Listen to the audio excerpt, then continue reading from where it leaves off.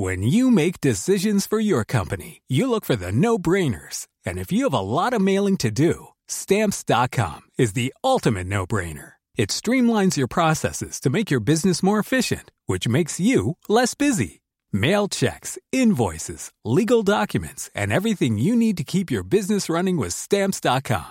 Seamlessly connect with every major marketplace and shopping cart. Schedule package pickups and see your cheapest and fastest shipping options from different carriers. With rates up to 89% off USPS and UPS rates. And with the Stamps.com mobile app, you can take care of mailing and shipping wherever you are. Make the same no-brainer decision as over 1 million other businesses with Stamps.com. Sign up with code PROGRAM for a 4-week trial, plus free postage and a free digital scale. No long-term commitments or contracts. That's Stamps.com.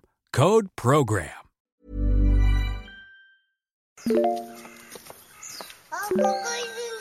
本当？見えないでしょ？どこにいるのかな？見えないよ。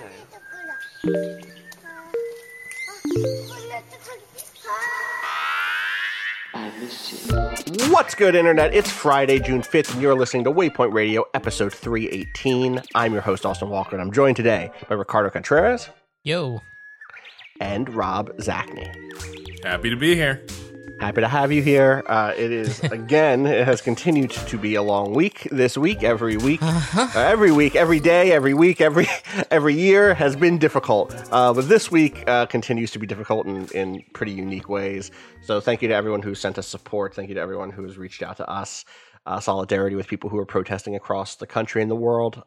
It means a lot to me to see. If I'm being extremely frank, it means a lot for me to see the difference from folks between now and 2014, 2013, from the origins of Black Lives Matter, going back throughout my whole life, going back to previous marches against racism and protests against, bad policing, brutal policing, police violence. There has been a change. I don't want to say a sea change, because sea changes happen when real changes happen, when material changes happen. But it feels as if specific people I've seen have changed their tunes over the last 5 years. The situation seems like it has a lot more. There are a lot of people taking positions that are riskier positions, that put themselves out there a little bit more, that are fighting for things like police abolition, are fighting for racial justice in a way that doesn't feel like they're necessarily looking for the first door back to normalcy. And that is a relief to me in a serious way. So thank you to everyone out there who is, obviously thank you to everyone there who's been in the trenches for a minute now. Thank you to everyone who has skin in the game, obviously. But also thank you to those who have listened, who have shut up and listened for the last, decade. And who now understand that this is a huge thing, and who have seen in a very real way the truth about the ways in which police in America wield their monopoly on violence unjustly. That's kind of where I'm at with this. I don't know if either of you want to do a check-in. How are y'all doing? How are y'all feeling this week? This is less fun than our 10-minute politics check-in. Yeah. I'll be honest. Jesus. Well, in a weird way, I mean, in some ways, it is tough to resist the urge of going in the direction of the politics check-in, because you're also seeing some classic bad takes, right? You're seeing a lot of really familiar, disingenuous, whataboutist arguments, and one of the things that is heartening to me, at least, is the degree to which those narratives seem to not be getting traction as much. It helps that, in part, you have so many reporters who've been at these protests who are able to say firsthand. It's annoying that it takes that firsthand experience rather than interviewing protesters who are also good witnesses for these things. But it's very different now that you see a lot of reporters who are attending these protests, either as people covering them or are just in the crowd as part of the demonstration, who are seeing what protesters have long alleged, right? Police responding to alleged provocations that nobody saw or provocations that are laughably minor. There is a Twitter thread going around today discussing a police crackdown that I think took place in Brooklyn last night, where they effectively kettled a group of demonstrators past curfew. And kettling is an old crowd control tactic that is clearly not about crowd control. It is about getting license to use violence against protesters. Kettling is, I first became familiar with the term, I think, during some, might have been like G8 protests in London. But the police basically box protesters in and refuse to let them outside the cordons. The crowd can't disperse. The crowd is eventually in violation of whatever curfew or assembly ban the city has passed, and then the police have license to move in on these folks. And there's a thread going around today that a New York Times reporter was at one of these demonstrations, and that's exactly what the police did. And after curfew, they waded in and started assaulting protesters with nightsticks. And interestingly enough, the story the Times ran, at least the headline, is that after curfew, police started making arrests. I think it's frustrating to see the degree to which headline coverage and lead paragraph reportage does not reflect the observed reality of even reporters who are there. We are still seeing coverage kind of parceled out in these really measured ways that always presuppose the validity of the official narrative. And that is just observably not the world we live in right now. And in fact, has never been the world we live in. It's just now it's more obvious than ever. Speaking of the New York Times, I think it would be foolish of us not to use our own editorial cudgel to briefly critique them for letting Tom Cotton have the credibility of their pages, of their opinion pages, from which he could spout fascist misinformation and a call to military violence in such a way that is it's so far beyond the pale, even for a newspaper that has steadily lost my support over the last few years, more than the last few years, really, if I'm adding up right. It is. I mean, what I said on Twitter is like there's dog whistling, and then there's this. For people who don't know, like Tom Cotton is very much positioning himself as the de facto heir to Trumpism. He's one of a few younger GOP politicians who is very effective at moving into whatever the next stage of Trump's early crypto fascism is, which is fascism. The next stage of it is fascism, of kind of eloquently for his base, communicating a entire sort of program of what must be done and where and who the elite are, the quote unquote elite are.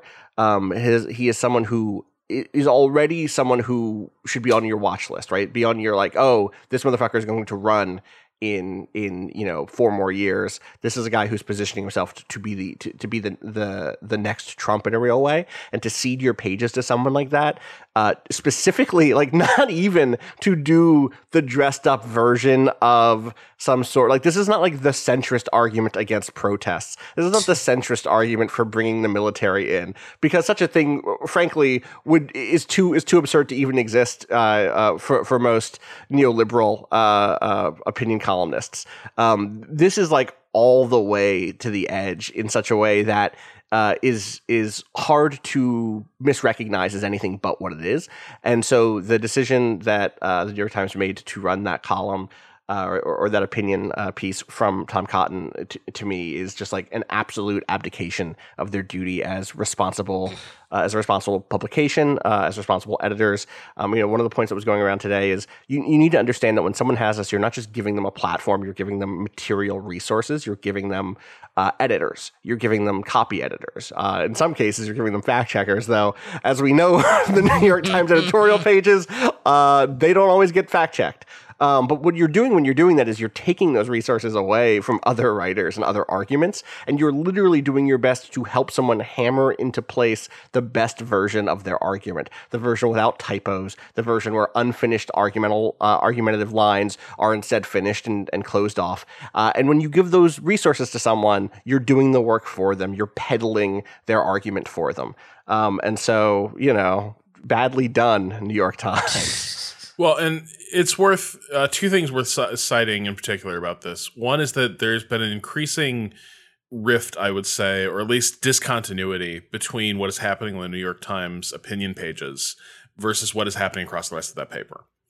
And it definitely seems that the opinion page has always had a conservative slant to it, where the most liberal voices are left of center, right? Mm-hmm. And then there really is no extreme, to which, obviously, as the Tom Cotton op-ed illustrates, there really is no extreme that falls outside the spectrum of opinion to the right that the opinion pages want to represent. However inflammatory or however shoddily put together, they will run it.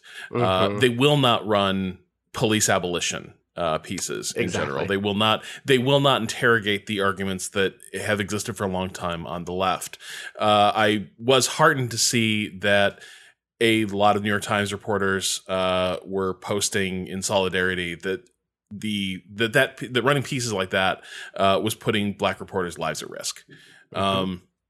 Because I do think it is hitting a point now where the New York Times opinion page is probably one of its most influential and popular products, even if the work there does not merit the outsized influence it has in discourse. Nevertheless, that is the world we've lived in for a long time, right? Like, there's a reason we all somehow know who Thomas Friedman is and what he thinks, despite being one of the least impressive thinkers of the latter half of the 20th century. And we're sort of at a point now where the reporters who are doing good work and increasing the diversity of voices that are heard from across the rest of that paper are at odds with what is happening on the opinion page. And I'm not sure long-term that is a sustainable status quo for the New York Times. And I do feel like it needs to be resolved, probably with a considerable reimagining of what the New York Times opinion pages look like. Absolutely. Kato, I'm sorry. I also do want to know how your week has been and how you're feeling about everything. And we kind of went off on a tangent there. Apologies. No, that's fine. No, I was just listening. It sucks. It's the fucking worst out there, and it can feel really difficult in this time to be like, I wanted to be out there day one, and I didn't feel safe because of there's still a fucking pandemic happening. I waited to get the correct amount of I got a gas mask with the right filters so that I feel like I could be amongst a crowd, and like I was out there last night, and it still felt like I wasn't doing enough because it's hard to see these protests and the way that they're being like kind of struck down once it reaches past curfew as enough, when it historically hasn't, right? Like, it's still like shit is still bad. That's why this is happening again. And I really hope that we can, like, as the specific officers are being arrested, to let that not be the end goal for this moment, Like we're talking about, abolition is probably is not even the ultimate goal of any of these protests, but like should be the next step. It's on the table now, yeah, right. I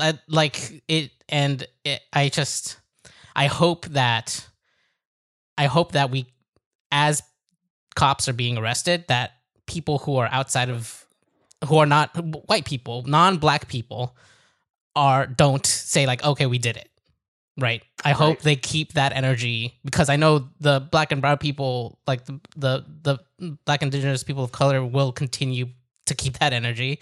Hopefully, most of us, but I'm really worried about losing that sort of allyship once they think the job is done. It's not done. Like, this is systemic. This is not going to go away just because you arrest these specific officers. This is about that system of policing not being just in any way. There's a tension I often feel in protests like this, where on the one hand, it is important to maintain the specificity. Like, remember who the people are who brought everyone out into the streets, right? Remember what happened to George Floyd. Remember what happened to Ahmaud Arbery. Remember what happened to Breonna Taylor.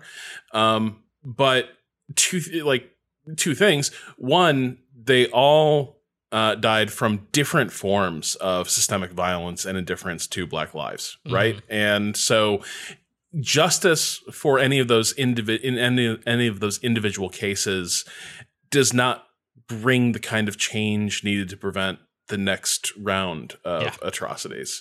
And then on top of that, whatever demands might have existed at the start of these protests, police response has pretty much made clear that those are insufficient, right? Like nothing, like people came out demanding justice and response from the police and from the people charged with overseeing the police and the administration of criminal justice.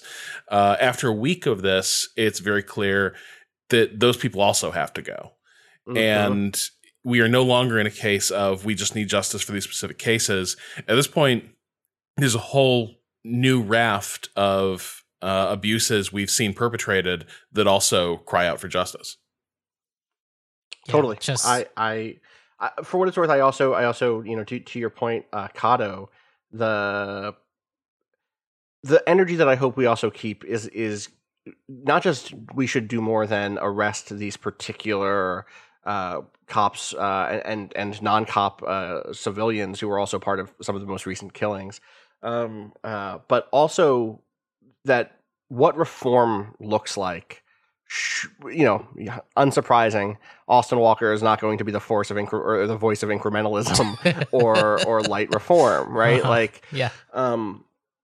I understand what the appeal is of some of the stuff from the Campaign Zero folks. The what is the hashtag? Eight can't wait. I hate it. Can't wait. Yeah. Well, I guess I was struggling to put this into words on Twitter today.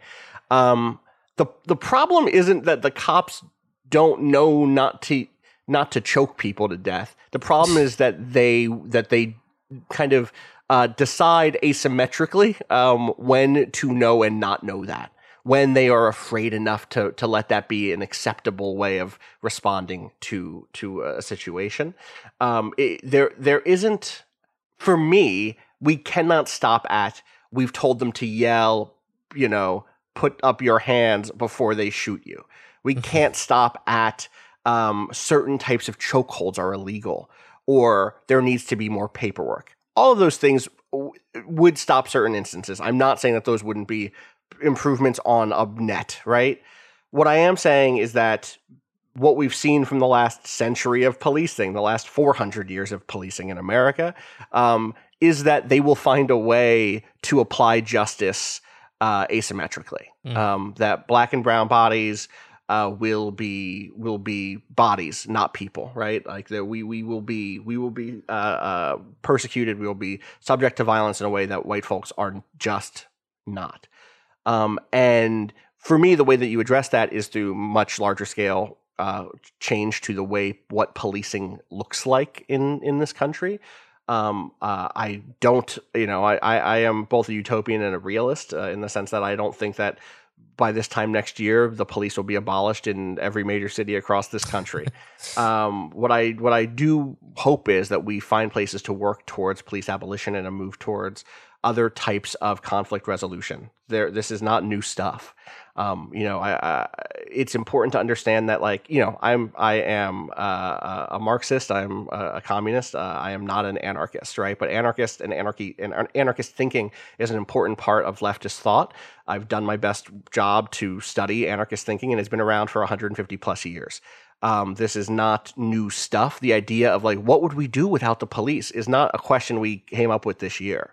There are reams and reams and reams of paper about this this issue and this question. And there are lots of contemporary movements right now that if you just search for police abolition and start doing some reading, especially right now as people are trying to get more resources out there into what that looks like. What's it look like to have a number you can call for mediation and intervention that doesn't start with, and the person shows up with a gun, and a person shows up who's been trained that that gun can be the way you de-escalate a situation. Yeah.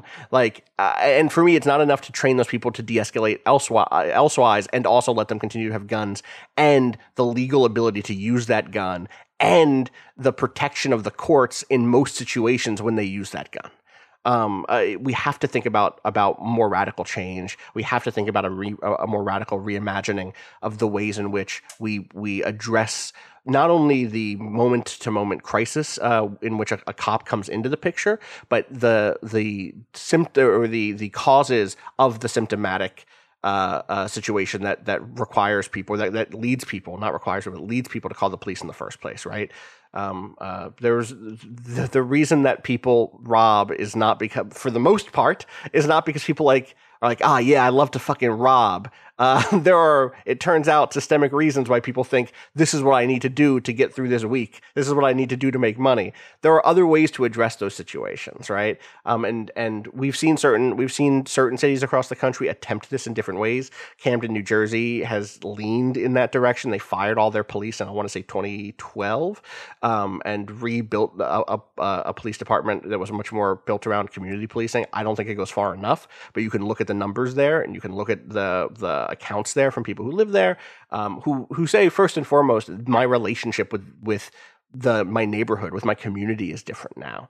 And that is stuff that we have to think about a more general transformation, and not just this kind of like pick out the bad ones as they show up, because we know there's a system that produces these effects. And to not attend to that system is negligent, is civil negligence. And so thank you again if you're out there protesting this week. Thank you out there if you are too tired to protest but you're donating money, but you've been out there once or twice, you can't get back out there. Do what you can. And support those who are doing, because that support goes a long way. So yeah. Any final thoughts here? No. Just tired. Yeah, just tired. Well, Rob, we do have an embargo to attend to. That is true. And as journalists, our number one thing is PR embargoes. Love them. The business of games goes on. So, yeah, this is the odd season, not just because of events in the world, but obviously I think there's a lot of things that you would have been seeing as E3 demos that are now being done as remote video conferences and demo sessions. And I recently had one for Total War Saga Troy, which, it's Total War, but the Trojan War. But it's also, what if Total War were about that Brad Pitt movie? What if it were about... What's the name of that movie? Yeah. Troy? Okay. Yeah. Because their approach is literally, like, almost verbatim, I think, the tagline for that movie, like the truth behind the myth or something like that, where, obviously Homer and the Greek playwrights we're drawing from this tradition of legend and myth, and the Trojan War was a place where the gods walked among humans. But what if we took all of that and we took all the magical and deity mythological powers out of it and looked for what are things that could plausibly have been the root thing behind those poetic metaphors? I am a little bit skeptical of this direction, particularly after Total War 3 Kingdoms basically goes all the other way, which is, these guys are basically magic. Lu Bu killed 1,000 dudes in a big old brawl. He's just that badass. I saw him. That guy pulled his eye out and whooped somebody's ass with it. It was incredible. Shout out to Xiao Dun. But this is like, okay, so what was the Minotaur? Probably a big dude who may have worn a bull's head helmet and that's how that character would have existed in this time. What is Achilles? Obviously not a guy who was blessed by the gods to be invulnerable to any sort of harm, but he's just a badass. They should have brought Lu Bu back. There should have been like an NWO style reveal where you see the Achilles helm from the back, and then it turns, and then like it sprouts the cool like long antennae that are on the Lu Bu helm, and it's like, oh shit, that's just Lu Bu. Lu Bu went to ancient Greece. That's Lu Bu's. That's Lu Bu's music. By God. Yeah. So I only got to play a demo battle. Which is never really what you want to see in a Total War game. Like always, the real question is how is the campaign going to work? Yeah. But the battle was interesting enough because one of the things they've done here is that this is a Bronze Age conflict. So first off, they're saying that a lot of the stuff you're familiar with from other Total War games probably doesn't exist in this period, right? Like you're not going to have giant trebuchets. That stuff hasn't been engineered. You're not going to have giant like war horses with heavily armored mounted troops. The armor was too heavy, and they were about 1,000 years short of having bred the types of horses that can bear like fully armored guys. Right. So it ends up being a little bit more like what you might think of when you think of like Homeric myth, right? Like a lot of the games being fought by different flavors of dudes with spears, dudes with javelins, dudes with rocks, right? That is kind of what you're dealing with here. Mounted troops tend to be, skirmishers at the heaviest, or you've got chariots, which is how you deployed horses as a weapons platform in this period. The thing I find a little bit like, on the one hand, I was like, oh, that's bold, right? You're really getting away from a lot of the Total War rock, paper, scissors balancing of, like cavalry just demolishes ranged units demolish infantry. Infantry can't really be broken by cavalry, things like that. You're getting away from that, but I am not sure they really are. Because the thing they've done is they've sort of said, well, there's a lot of light infantry in this world which run super fast, almost like they were horses. That's kind of how it feels. Like, oh yeah, that's not cavalry. Those are just guys who move 3 times as fast as the soldiers on other foot soldiers, and who can sort of slash in and out just like cavalry do. And I'm a little concerned that like the direction implies a deviation in gameplay and tactics, but they've just kind of hedged and reskinned. I'm hoping I'm wrong. I think one thing that did kind of come through very clearly in the demo I played is that there really is a wide variety of what they describe as like weight classes in units. This is, at the very heaviest, if you're like, I was playing Hector's army in this battle. It was Hector versus Achilles. Hector, as you might expect, the defender of the walls of Troy, his army is really, really slow. Like it's not quite immobile, but the core of it is heavily armored guys who are almost unbreakable in a frontal attack. It's a bit like they're like World War I tanks, right? Where like they just crawl forward, but they also can't be stopped, right? Like that's the threat they present. But then everything around them is about controlling empty space, right? Like skirmishers are able to sort of zip in, hit units like that from the side where the armor is thinner.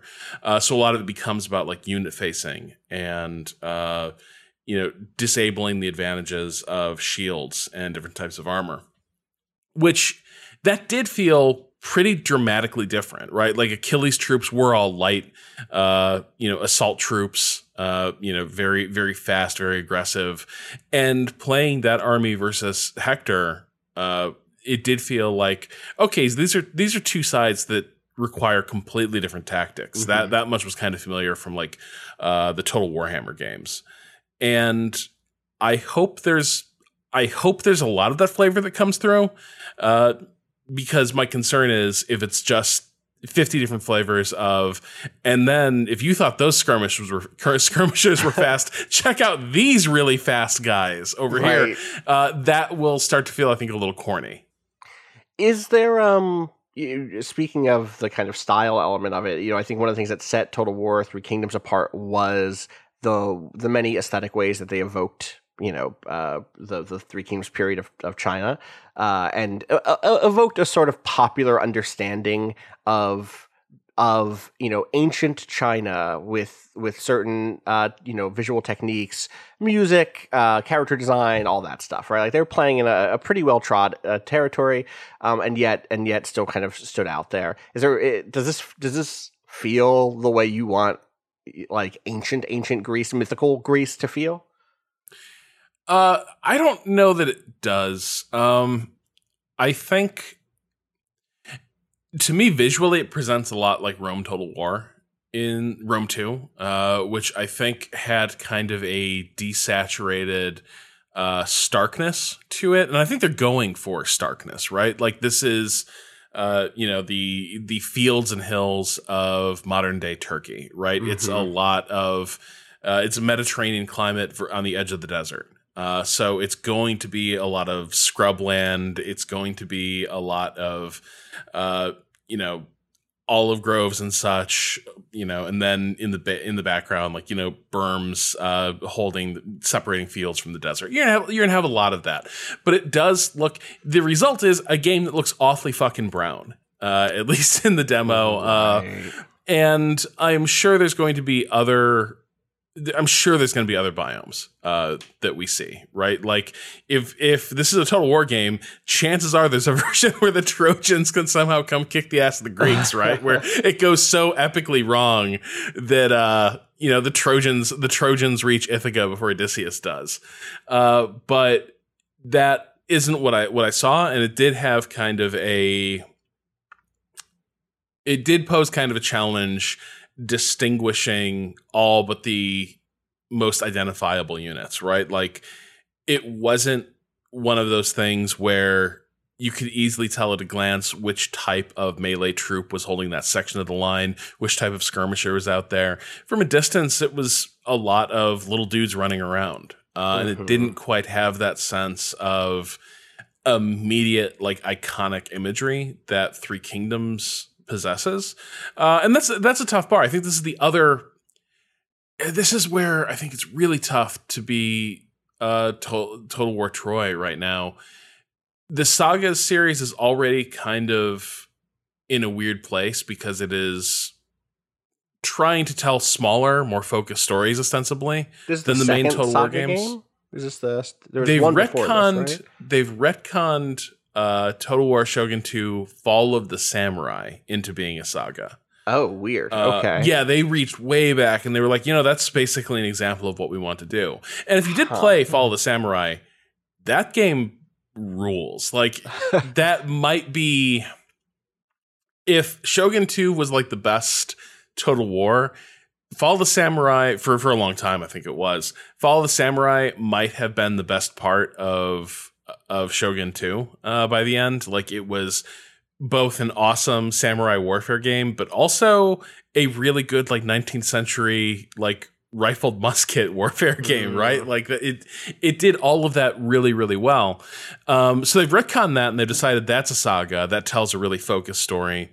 They made Thrones of Britannia, which we covered, I think, like 2 years ago when it came out. It wasn't very good.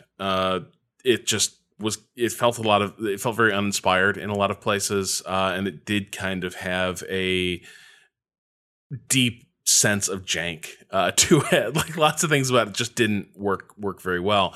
So this is the second, like, new Total War saga that they're making as part of this new initiative. Technically, I guess it's the third game, but Fall of the Samurai doesn't really count, right? They made that as a standalone many years ago before this saga's branding was dreamed up.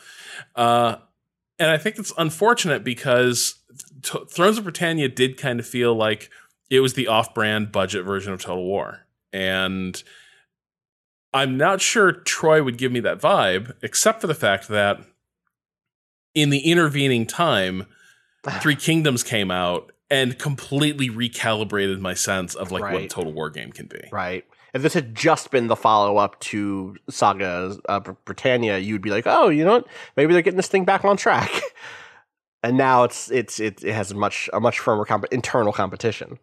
Yeah, and like, mind you, I think, and this is where I think it's going to be so important to see what that campaign is, and that's the thing they couldn't tell me too much about, right? Because one of the things they sort of painted here is that yes, there's the factions, but a bit like the Warhammer series, each faction is kind of inflected by which hero you're playing, right? So the easy example is,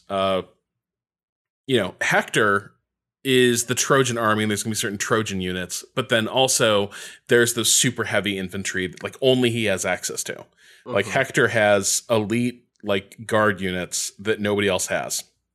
His brother Paris is also a Trojan general, but he has elite ranged units at his disposal, right? So like both armies are going to be a little bit hardier than like what Achilles has in some ways, but they're going to express their faction identity different through what their heroes' perceived strengths are.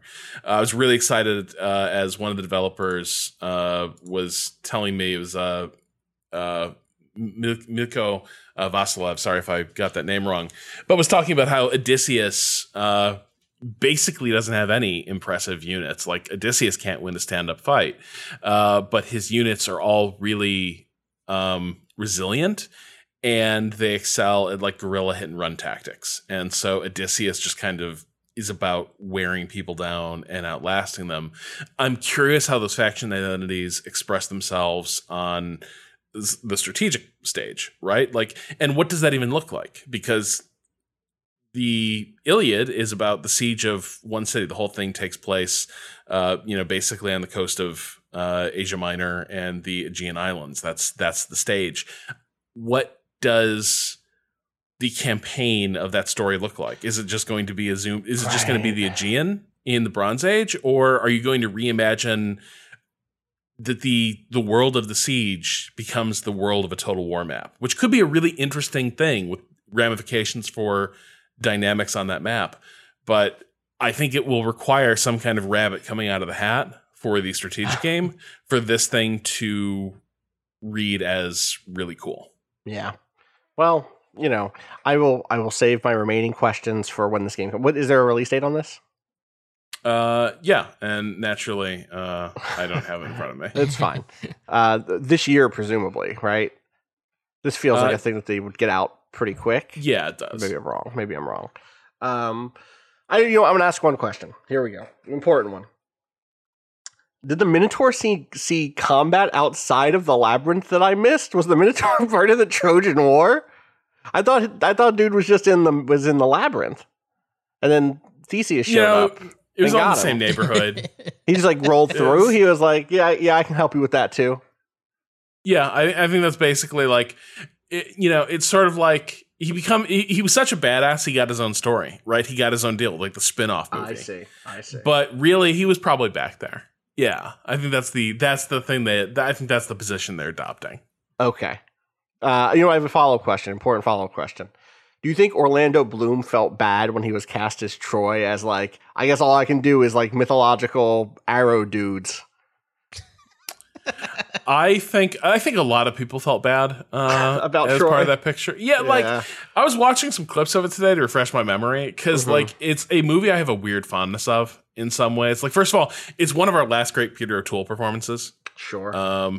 And like he does bring the goods in the scene he has with Brad Pitt. The problem is Brad Pitt's horribly miscast.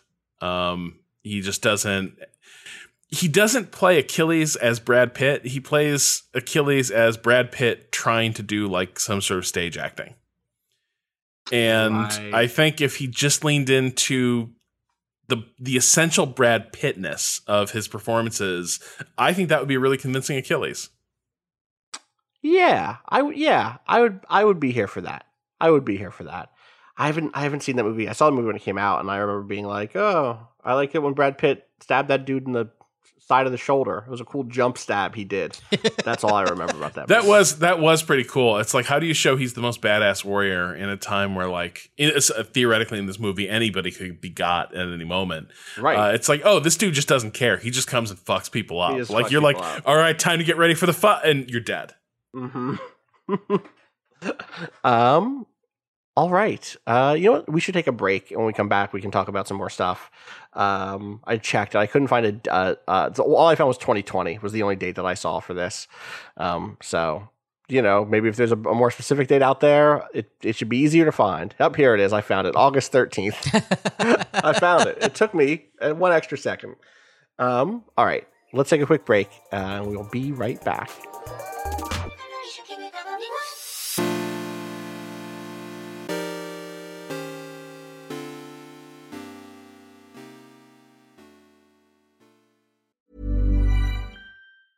Hey, I'm Ryan Reynolds. Recently, I asked Mint Mobile's legal team if big wireless companies are allowed to raise prices due to inflation. They said yes. And then when I asked if raising prices technically violates those onerous 2-year contracts, they said, "What the f*** are you talking about, you insane Hollywood ass?" So to recap, we're cutting the price of Mint Unlimited from $30 a month to just $15 a month. Give it a try at mintmobile.com/switch. $45 up front for 3 months plus taxes and fees. Promo rate for new customers for limited time. Unlimited more than 40 gigabytes per month. Slows full terms at mintmobile.com.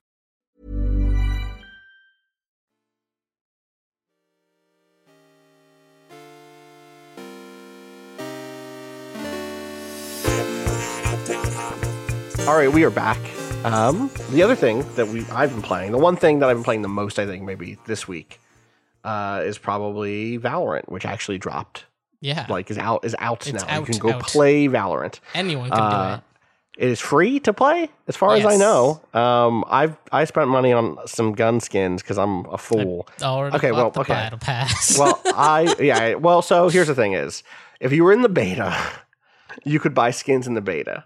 Mm-hmm. And you wouldn't get to keep them. But what you would do is get your money back in Valorant bucks. So no, you wouldn't get your money back. You would get Valorant bucks equal to whatever you put into the system. V-Bucks? Plus V-Bucks plus 20%. So I came in with 20% more than I put into the beta, which was enough for me to get a bunch of, like, a pack of very pretty. My guns make laser gun sounds now, and they load like a cool crystal instead of bullets. And they load from the top instead of the bottom. And then when you kill someone, it goes like, oh, and then a shiny wolf head shows like Wolfman up. Jack? Wolfman Jack shows up. I don't know if it actually howls, but a wolf shows up and like eviscerates the body of your opponent, not with its wolf-like features, but with like a laser blast from the heavens. Only if it's the last kill of the game or the last kill of the round. It's like very celebratory. And that's Valorant. Moving on. Cotter, are you keeping up? Have you been playing? Yes, absolutely. I needed to distract myself in some way. And they added a new game mode, which is very weird. It feels so different from the base game. So it's called Spike Rush, and normally there's only one spike, right? There's a attack and defend, and if you're attacking, you're trying to plant that spike, or you can just kill the entire other team, but it's usually harder to do that way sometimes. Depends on who you ask. Honestly, I feel like it's harder to try to get all those kills than to plant the spike and defend, but people seem to like playing deathmatch a lot. I don't know. Anyways, everyone in Spike Rush has a spike, so immediately anyone can plant that, which means that grouping up is less needed. It's more of a spread out game, it feels like, where as defenders you have to watch all angles because any one person of the other team can get in and plant a spike at any of the sites. So it's a lot faster that way. It's also faster just in that you played first to 4, I believe, or 4 or 5, I forget. I think it's 4. And there's also these upgrades on the ground that you can pick up that are like hyper speed, gain your ultimate right away, decay the entire team, which temporarily brings everyone's health points down to like I don't know, like I think 30 it's like points, which is like it's like it brings 50 everyone or under to like 1 or 2 shots. Yeah. Yeah, everyone on the enemy team, no matter where they are, you don't have to see them. It's just like full. Everyone health is down to like 1 or 2 shots, like wild things like that, and it just feels, only for like a few. Just to be clear, only for like a couple of seconds. It's like a thing where like you could grab it and go, all right, let's push right now because the enemy has has no health. Let's like, even if you're not good like me at this game, I'll still be able to get a few shots in and probably win a fight I would lose otherwise. Let's go. Right. And that's been really fun, especially because the games are so short. It's very easy to jump in and just do a few every once in a while, like 10-minute games at most sometimes. But it's also completely broken how I play that game when I play regular. Something about getting too many Spike Rush games in before a regular game in, like, kind of has broken my aiming and thought about watching corners again and things like that, because Spike Rush is everyone's so spread out that it's less about watching those specific angles and more about kind of keeping an eye on openings. People also just play weird in Spike Rush. People run through smoke. People like don't care. People play because in a regular match of Valorant, dying sucks because you lose whatever equipment you have. You don't gain if you haven't gotten any kills or done put the bomb on the right. That's the other thing. They take out site, in Spike Rush. There's no economy. You always have all of your. Exactly. You always get all of your abilities, which normally you would have to buy up. You don't have to buy a gun. You don't have to buy a gun. Everyone has the same gun. There are upgrades on the field where you can upgrade to the next gun, which kind of gives you an advantage that way. But other than that, everything has been kind of flattened and evened out. Which like kind of lets you use your abilities in a way that you wouldn't normally. Like I've somehow moving through the space, I like run faster in Spike Rush and like am kind of more careless a little bit, but I still have the like don't use your abilities as much because of I keep forgetting to use them, even though I should be just throwing them off whenever it feels right. But it's completely at odds with the way you should play regular games, and just like something about the muscle memory keeps messing me up, so I have to like take a game or two in between to like recalibrate, which has been weird. But I don't know. I've been having a lot of fun with Spike Rush. What do you think about it? It's same as you. I think the thing that you just hit of like playing it too many times in a row throws you off before your main game is true for me. And so I tend to only use it as a cooldown game, as like, we don't have time for a full game. Does anyone have time for a Spike Rush? Let's do a Spike Rush. Otherwise, I will say that like I've had really high highs since the game came out, and then also some matches where I've just been. Last night I had some matches that were just cursed, just like absolutely. And I think that part of that is there's a huge new injection of people, which means sometimes the matchmaking is not as good as it once was. And it reset everyone's matchmaking too, right? Like exactly, everyone started from zero, so it's still figuring out like skill levels and stuff for everyone. Totally. And so I think there's a degree to which it's like, I think I went 13-1 or 13-2 yesterday in one match. It's like that's not fun. Like it's fine, but it's not what I want. And then I had matches where I lost 13-5 or 6, and that's not fun either, obviously. What I love is when those matches are really tight and you end up losing by a couple of rounds or even one round, and everyone has had some good plays and everyone feels like they're in their part. And I have had those moments still, and I think I'll have more once the matchmaking kind of settles over the next week or two. The thing that has been the other thing about this is like this new update the full release has a new map and a new agent, and I'm not really sure how I feel about each yet, or either yet. The map is interesting. It has like a much bigger. I know we're talking about a very particular type of game without doing, and if you don't have familiarity with it, it can be kind of tough to explain, or you can kind of reach like, I've played Counter-Strike or I've played Team Fortress 2 or, and it doesn't quite map to that.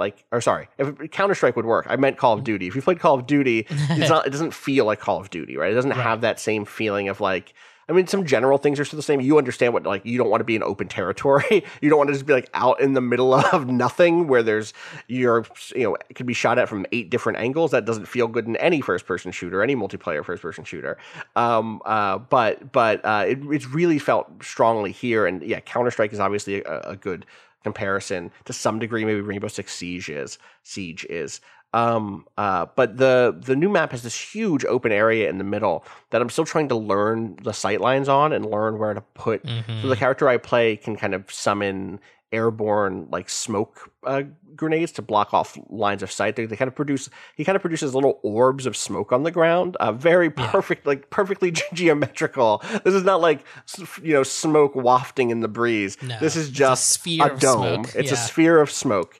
And I'm learning like, where do I put those here? And the importance of that is like, until I understand all of that stuff, and I've made some good progress in terms of like, I think maybe here, and here, is that the importance is that when I'm on a map that I know, I can still feel productive on that map, even if my shooting skills aren't up to par against the other team, right? Even if I'm losing 1v1s, I can set up smoke for my team so that we can make really dramatic pushes onto site to plant a bomb, or I can reduce visibility for other people. Or I can use my other skills to create choke points. With a new map, it's like there's this learning period where you're like, I guess over here, I think this will work. And that process is really fun. It just means that I've had some games where I've been like, yikes. I also got my first ace though, finally, which is when you take out the entire other team. That's awesome. That was really fun. Describe it for us. Okay. I mean, I can just show it to you. Like, did people file in front of your sites, or was it like it was clutch earned. out? It was a clutch out. It was earned. It was here. I'll send it to you. The thing that happens in it, like, is first of all, it was kind of an eco round for me, which is an eco round is when you don't have a lot of money. And so you gotta you can't buy there's 2 good guns in this game, right? There's a lot of good guns. There's 2 this is the rifle. You either get the wow, they really lovingly recreated Counter-Strike. Dude, the best sniper rifle is called the Operator, which means everyone just calls it the Op. Yeah. It is literally they know what they're doing. They know what they're doing. They know what they're doing. Here, I'll just link you this because I put it on YouTube because it was too big to send via Discord to someone. So I had this I guess light machine gun. It has 50 rounds. It's called the Ares. It's fine. It's not great. I was playing a character I don't know very well, Phoenix, who I haven't played since launch. He does these flashbangs around grenades, except instead of flashbang grenades, they are he snaps his fingers and summons a little ball of fire and then flicks it around a corner, and then it explodes in a ball of bright light and briefly blinds anyone who sees it. And so I kind of come onto the site. It's like all 5 of us. We come onto the site, and I'm like, okay, we're going to do a big push. No one gets blinded by my first attempt. I see Jet, who is this character who has knives, dash away to this corner. She actually, I don't think this was intentional, but it's pretty, actually, I guess it is. She throws a ball of smoke and then dashes into it to kind of get away from an incoming attack from someone else.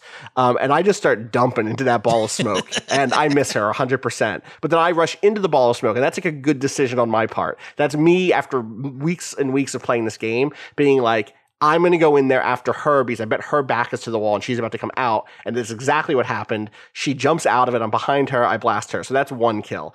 In the time that it took me to do that one thing, 3 of my teammates have died. It's gone from a 5v5 to a 2v4, which does not feel good.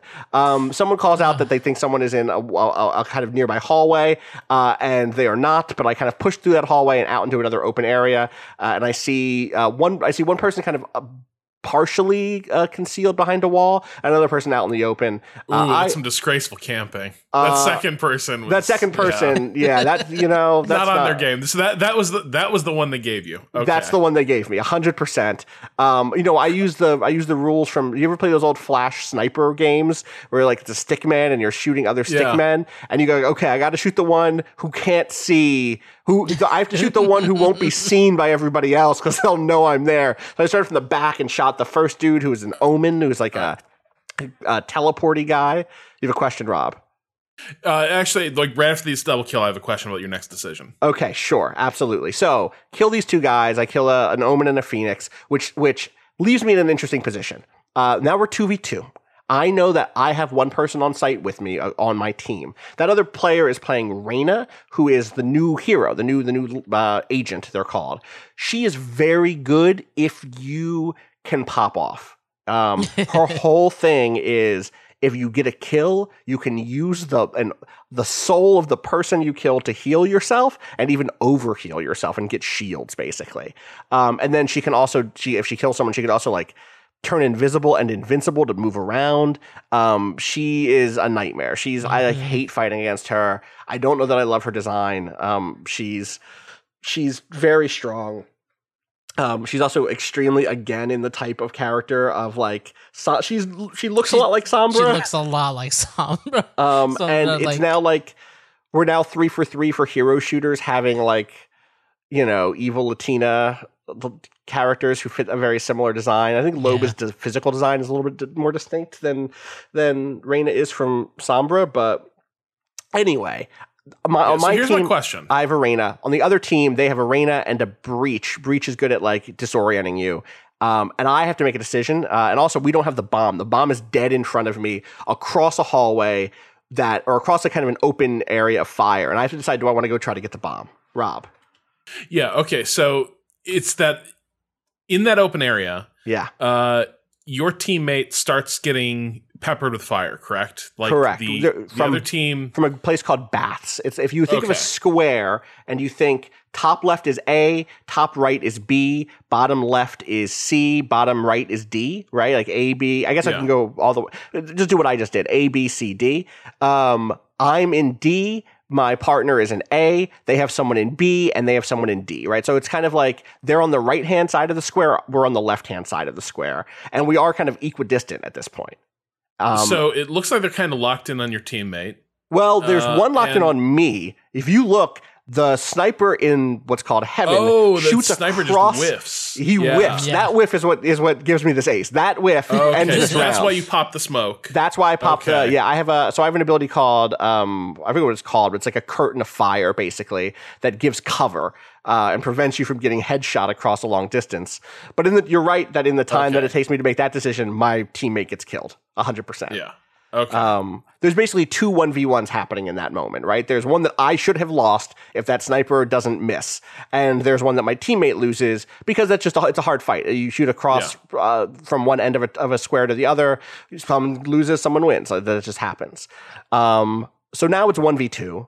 I put up this wall of fire, which is like, if you've seen the cinematic trailer for this character, he does this in the trailer. That gives me enough cover to start to run to the other side of the map. There are 2 bomb sites on each map, or there's one map that has 3, but most of them have 2. And there's a couple ways to get there on this map. There's running through a hallway filled with, it's a kind of like a market, an open air market that we call spices. And there's a teleporter. And I decided to not use the teleporter, and instead I use the long hallway. I don't feel good about that decision. I think in retrospect I should have teleported, but it doesn't matter because I get there, I plant the bomb in a place that's kind of open. There's a bunch of places on this site that you plant this bomb. There's a big metal like cargo container you could plant the bomb inside of. There is kind of a back site and a front site is kind of how we talk about it. And the front is pretty open. The back is pretty, protected. I plant it in the open front left of this site. For people listening, we're playing on a map called Bind. If you're like desperate to see what the fuck I'm talking about. And I plant it there because for them to defuse the bomb, they have to be in kind of an open position. If I plant it in the back site, they would get the cover, or inside the cargo container, they would get the protection of being in one of those places. And so I planted open. And then I sat and waited, and I was like, I hope someone comes the way I'm looking. And that's just luck that that the Reyna comes literally hopping in. I think she's bunny hopping for speed, maybe? I don't know why she does this. She's jumping backwards. Maybe she thinks that I'm down the hallway. She wants to make sure I'm not behind her, which that's giving me way more credit than I deserve. But I light her up, and then I turn the corner once I hear that someone is defusing the bomb. Or no, I don't. I ult. This character has an ult called Run It Back.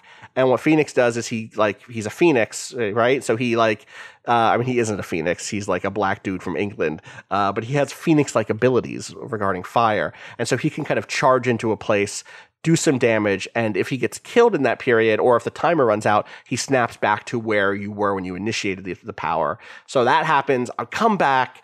I put a Molotov basically on the bomb to kind of delay the person from getting to it to try to defuse it. And then he comes up to defuse it anyway. I fire a few shots at where I think he will be. He is not there. And I realize that where I've placed it gives him some cover where he could try to defuse it from within the container. But it turns out that you can shoot through that container. And so I shoot through the container and get my fifth kill.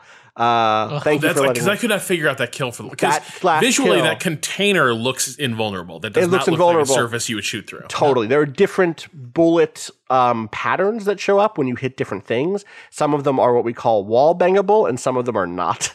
That container is bangable. Yeah. Yeah. Okay. That's very good. Which I almost fucked up. Right. I was like, oh my god, where is he? Is he? But like, I can't see where he is. And then he was there. So it worked out. Yeah. And it's beautiful. Yeah. Thank you. It's a messy. It's that's not. I think the best you'd made play. the right choice. Running. I think I made good choices. You think so? Yes, because the teleporter gives you away and they rotate faster. You're right. Part of this is that they rotate slow in a way and they try to do a wraparound on each end, right? They're trying to come from two different angles. Yeah. And one of those angles is actually slower to get to.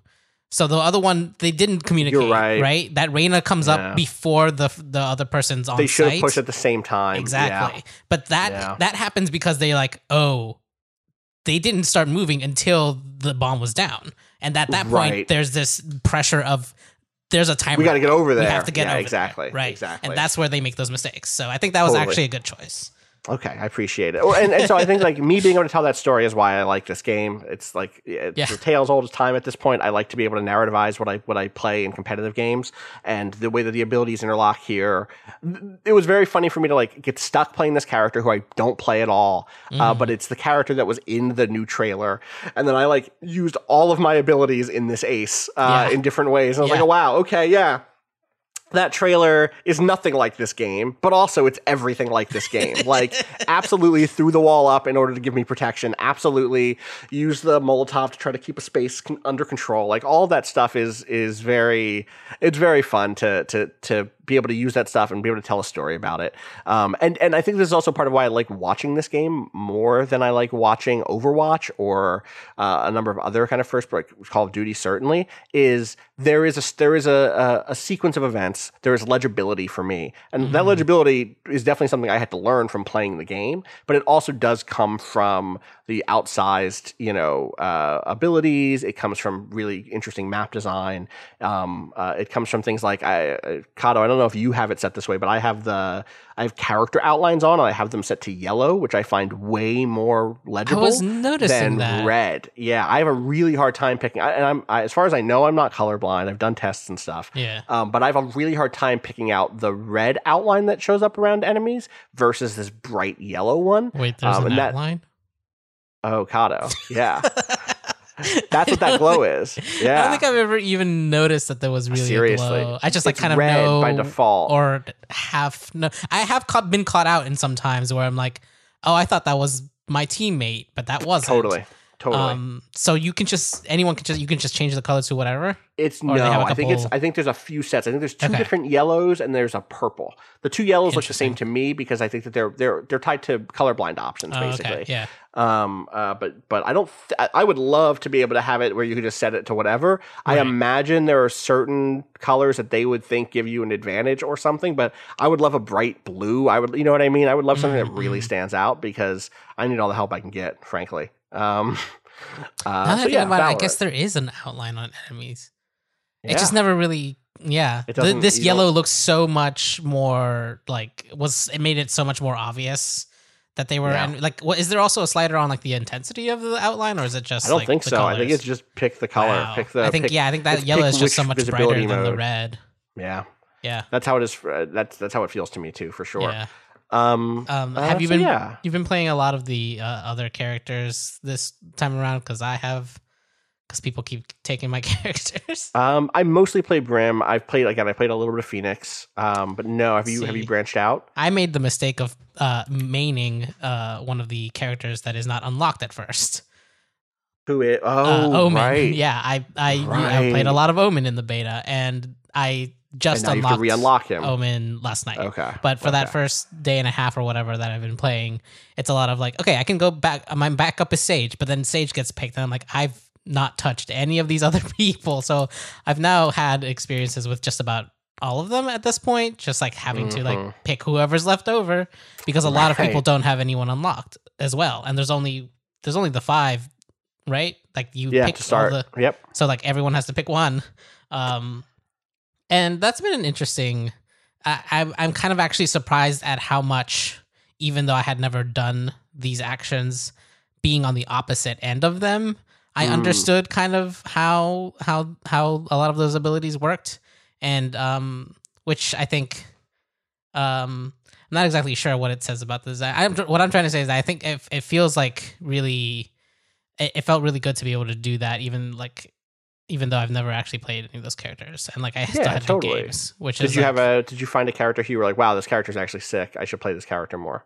I think Phoenix. Yeah, like I kind of shied away from initiators in general after having some bad experiences with Jet, and not really understanding her kit very much. She's more of like the dashy and like clouds. They upped her clouds, which is nice actually. Yeah. Those last longer now. Before they were very short. It's so silly to be like, oh wow, they made it go from 5 seconds to 7 seconds, but that's a huge difference forever. when it comes. It's forever. When like it takes. Sometimes you're in a situation where like we have to hold this for 3 more seconds. Right. You know. Right. Totally.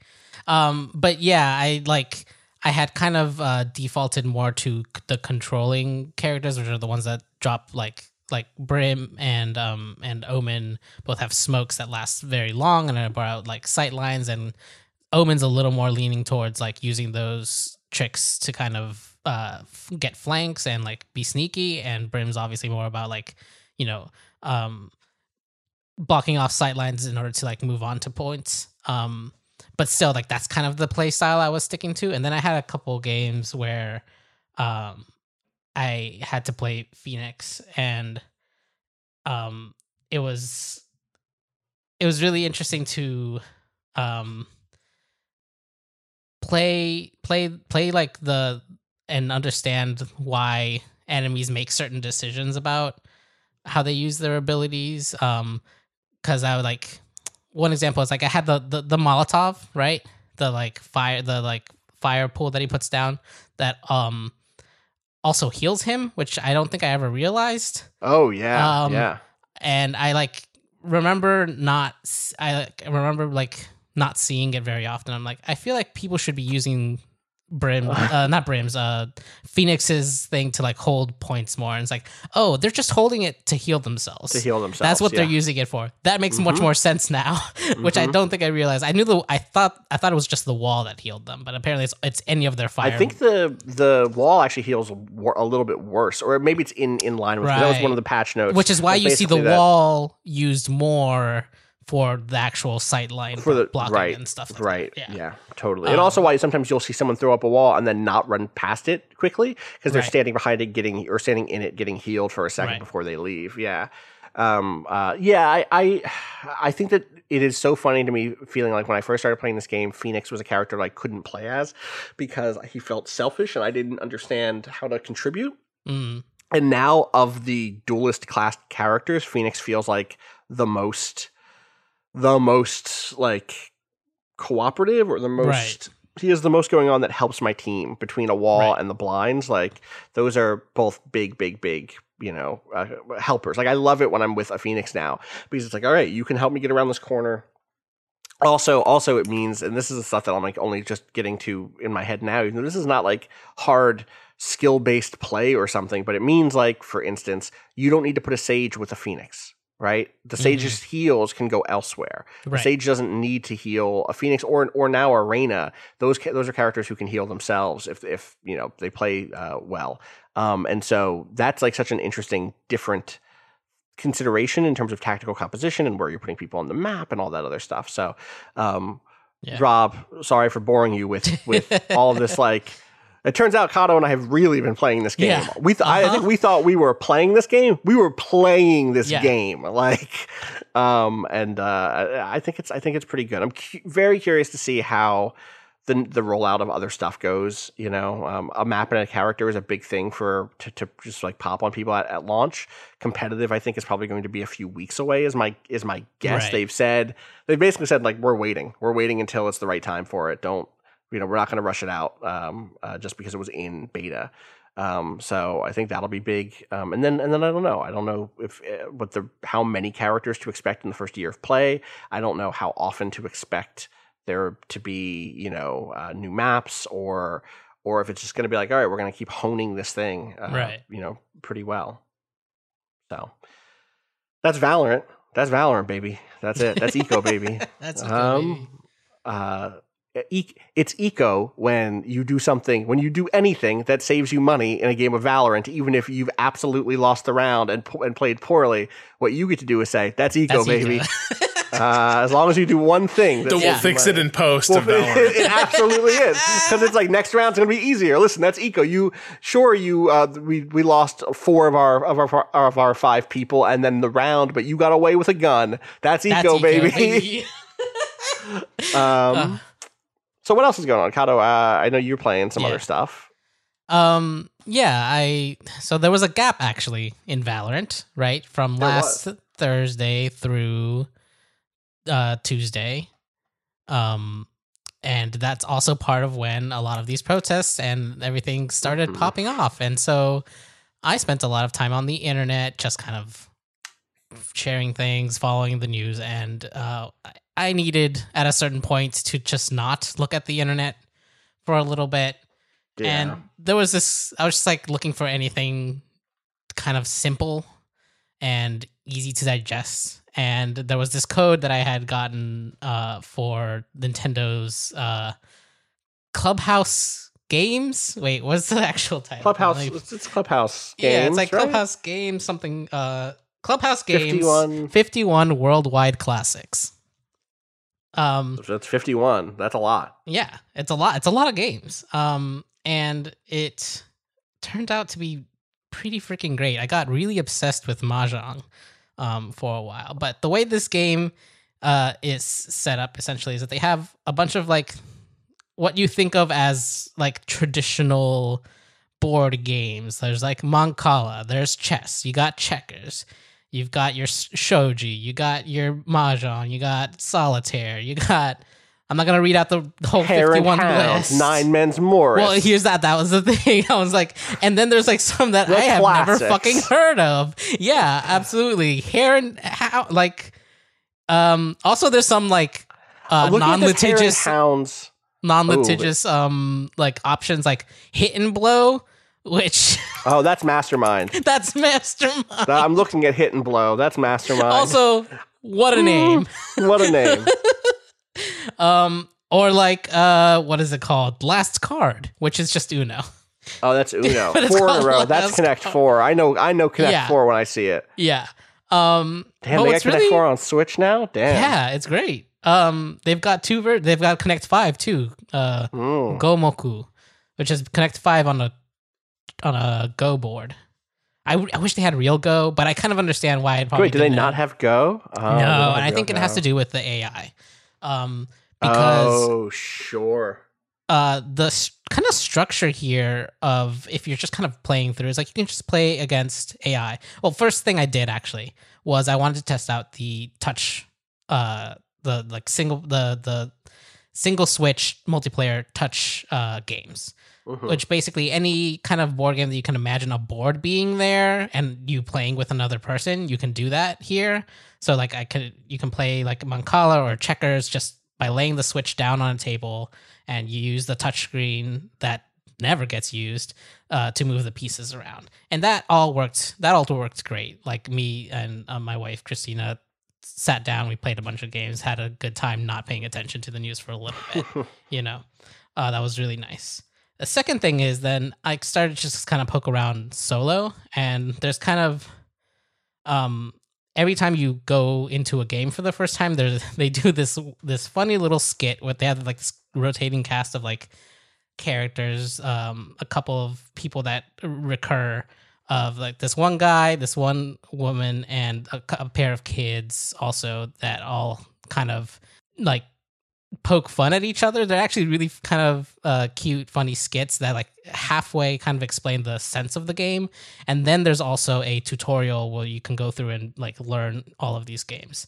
And some of them are pretty simple, like Mancala or checkers, like things that you've like already heard of before. But things that are like super complicated, like fucking Mahjong in here, have like multi-step tutorials, and it's actually awesome. like really like so far all the tutorials for games that are a little more complicated have been really well thought out. Like it really helped me get into understanding not just the basics of the game, but how like you can play beyond knowing the rules, right? Like once you start thinking about, or like they like put you on the road to start thinking about strategy beyond the baseline in games like, yeah, like the one that I got really into is Mahjong. And what's interesting is that they also have different AI levels. So like there's these objectives for each game where it's basically just like beat the AI of each level, and there's like 4 levels for every single game. Like it starts on normal, hard, and then like you actually I don't think I have the other ones unlocked. Let me double check what they're called. It's like normal, hard, impossible, normal, hard, amazing, and impossible. And you unlock them only once you've beaten the AI once of the previous level. And even on normal for some of these games, like they're not making necessarily like completely ridiculous, like bad moves. It's like, it feels incredibly like playing a game with another person where someone like misses something, you know? But like even on normal, it's not a cakewalk, which is a very interesting kind of baseline to put on like what seems like seemingly simple games, you know? And like the challenge ramps up pretty quickly. I haven't beaten hard Mahjong yet, and there's still 2 more levels above that. So I'm like, and like that's the thing about a lot of these games, and a lot of the reason that these games have kind of, you know, stood the test of time is that they're kind of infinitely replayable. Some of them are, and this is interesting too. They like kind of shout out when some of them are solved games, meaning that there's a theoretical perfect game to play that everyone kind of knows about. Like Nine Men's Morris explains in its tutorial that it is a solved game, so you could look up and do the perfect play. Here is for the that. thing to do, right? Yeah, which is funny, but if you don't know that, it's still kind of a hard game. Otherwise, yeah, I don't know. I've been really enjoying the way that the tutorialize and the tools that they've added. For like example, for shogi, which is, if you've ever played chess, it's very similar, except that there's more pieces, and you can kind of level up pieces essentially once you reach a certain level of the board. They have like a threat map basically to show where your pieces would be in danger of being captured, like as like an assist, right? Like it makes the board colored in blue and red, and like there'll be like spaces where you can see that either you can there's like a third like kind of darker color that shows a place where you could put a piece, and when that gets captured, you could capture the piece that goes there even. Right, like it's like you can put a piece here to get sacrificed, and you'll have a response. Right. Wow, that's a lot. Which is like the stuff that if you've played a lot of shogi, you probably you know how to look for that stuff. Right. But if you've never looked for it before, I feel like I turned it off for a little bit. I was like, this is too much. There's too many new pieces that I'm still learning. So the thread board was like, I can still play this, even though like I'm still not quite understanding, because there's so many different, the move sets are different in a way where like, oh yeah, that's a knight basically, that's a rook basically, and then there's ones that are like you can move forward, diagonally forward to the left, diagonally forward to the right, and then straight backwards, but not left or right. I'm like, whoa, okay, like that's very specific. And then there's one that adds left or right to that, and I'm like, shit, how do I remember which one of these is the other one? Wow, yeah, I just found a screenshot of it, and like that is a lot of information added to. There's multiple different shades, like you said, different geometrical. Like, yeah, wow. It's really, really cool, and like they do this for a bunch of those types of games too, or like there's assist modes that seem really well thought out and like really help you kind of, you know, ease into games that are maybe more complicated on their face than they may appear at first.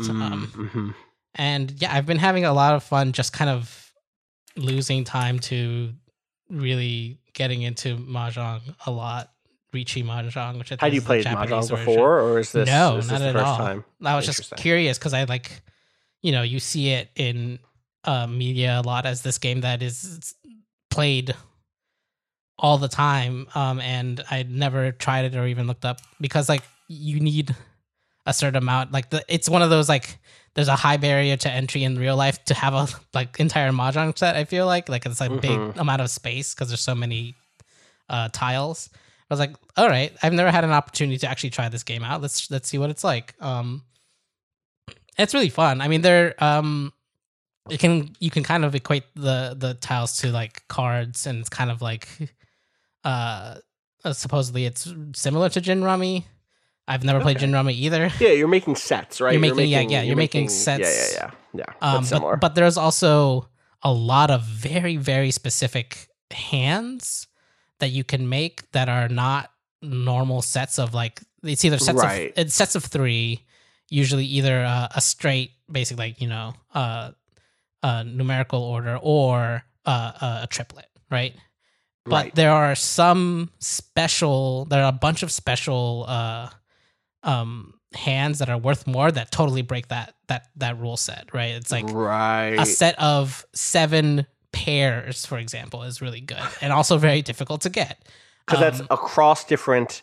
Those are like there are pairs on these. It's not just the pairs tiles. have to be there's the tiles are broken up into 4 suits, 3 numbered suits and 1 suit that is like called the honors, which are like the winds, so like north wind, west wind, south wind, east wind, and different dragons, a white dragon, a green dragon, a red dragon.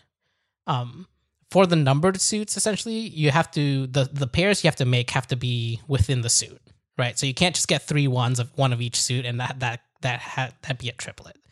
But there is a specific hand where you get all 1s and 9s, and they can be either in pairs or triplets, and that still works. And it's just like sure, like it's a lot because they have like special names that like make sense and right. So and it shows you what those are on. Here's the thing: as you're building them, when what it does is like there's a list that you can just look through all of the special ones, and it also gives you a recommended. It like takes a quick look, and it's like you're 3 away from this. These are the ones that you could make with like the right draws, right? Which has been really helpful in kind of learning.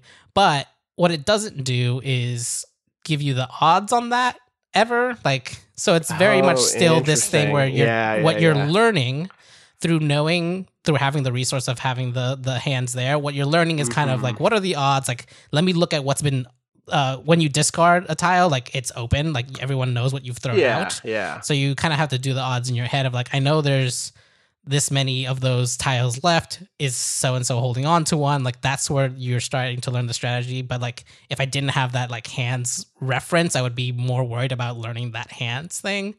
So it's like the way they assist, I think, is very smartly chosen about helping people get into playing the game at a more advanced level than like if I were just learning this mahjong game, it would be mostly about remembering those hands, right? Yeah. So that makes sense. I have a really important question about this collection. Yeah. How is the bowling? I haven't tried it. I'm sorry. I haven't tried any of the like sports ones yet because there's so much interesting shit in here that I've never heard of. What the fuck was 9-Man Morris? Like, well, what was it? It's an ancient Roman game where there's basically 3 squares that are kind of connected by lines, and then what's the word for this when you have a shape within another shape and it kind of like expands outwards? Yes, 3 concentric squares. And so each corner of those squares is a place where you can put a marble. Okay. Yeah. And then also on the midpoints between the top, bottom, left, and right corners, there's another like little path drawn between each of the squares. And so you place marbles, and the point is to place 3 in a row, and that lets you take away one of your enemy's marbles. But then once they're placed, you can only move them where there's a line connecting. Right. You can't move them. You can't jump them from point D to point A. Right. You have to go from. Yeah.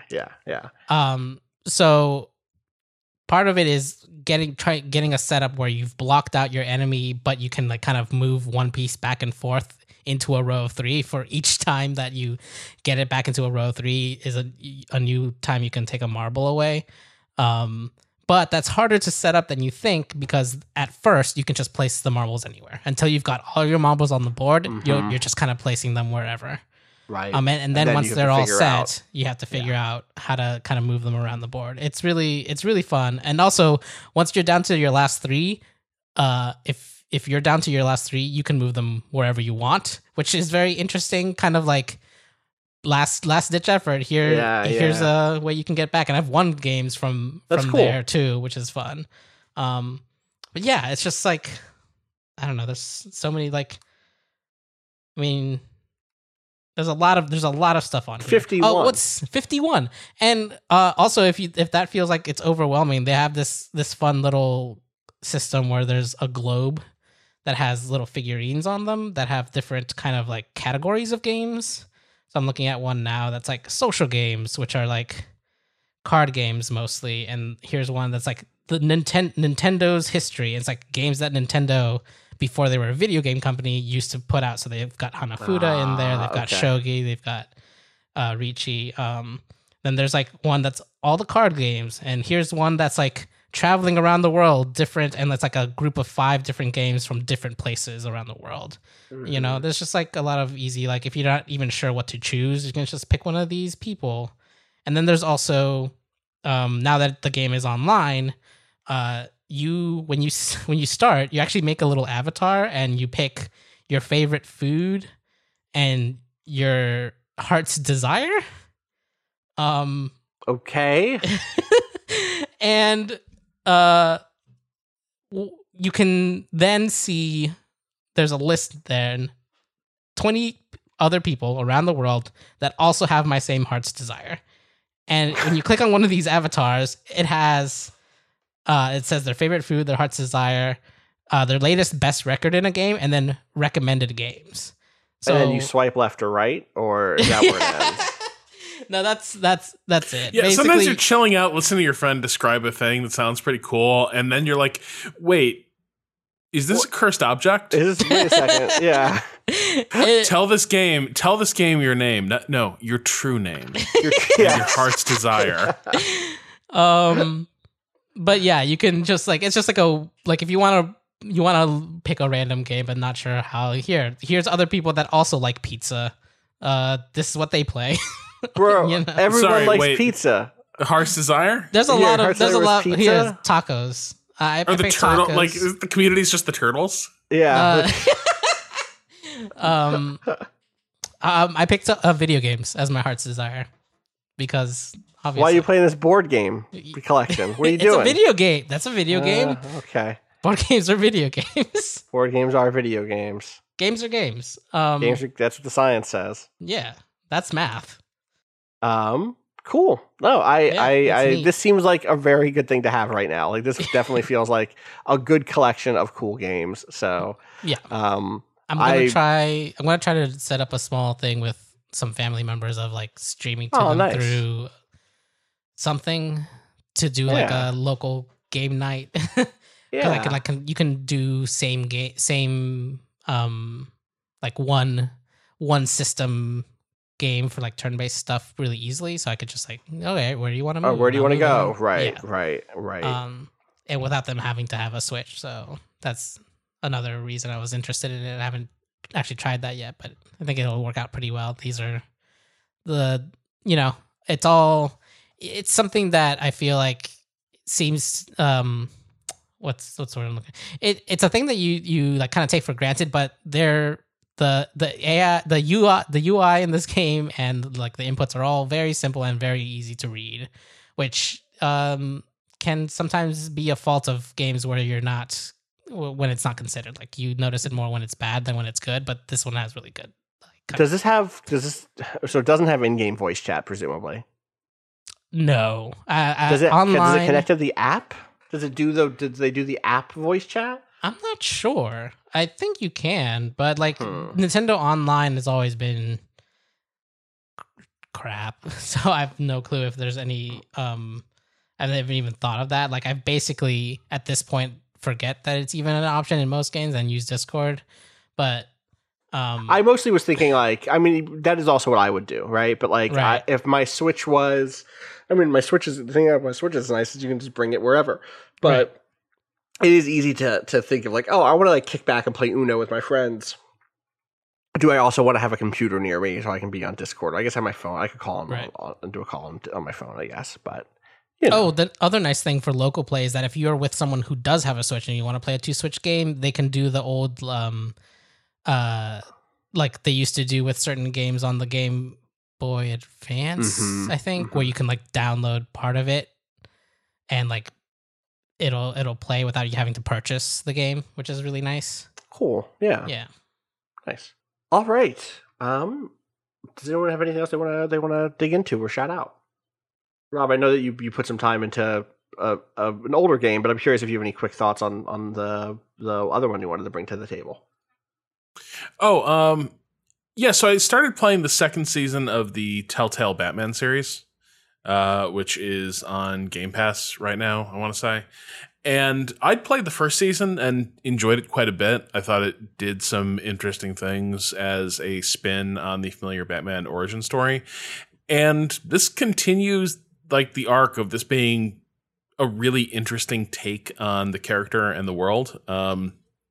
It continues to feel like the Telltale series was a really good, like limited run set of issues for Batman, like in an alternate universe, where like a lot of the things that are just kind of taken for granted are much more up for debate.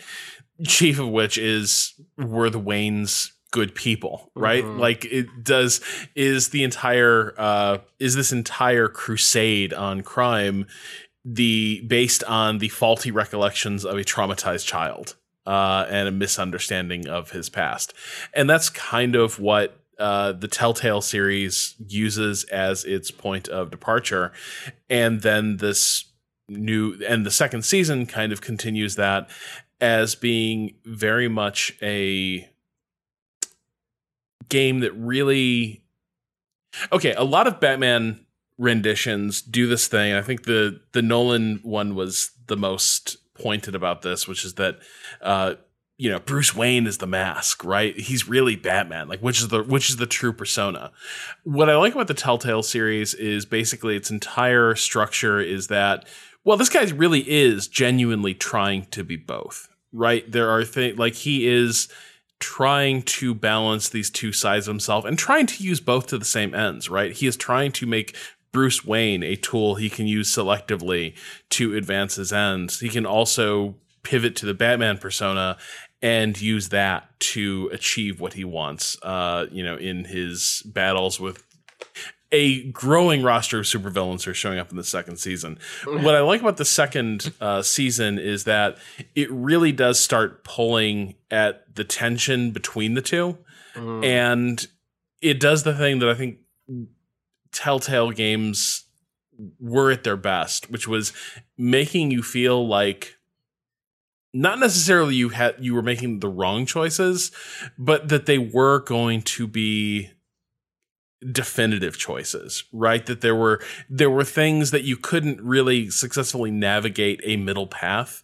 And even though you might want to push in a different direction, circumstances were just going to force you to do something you really didn't want to do.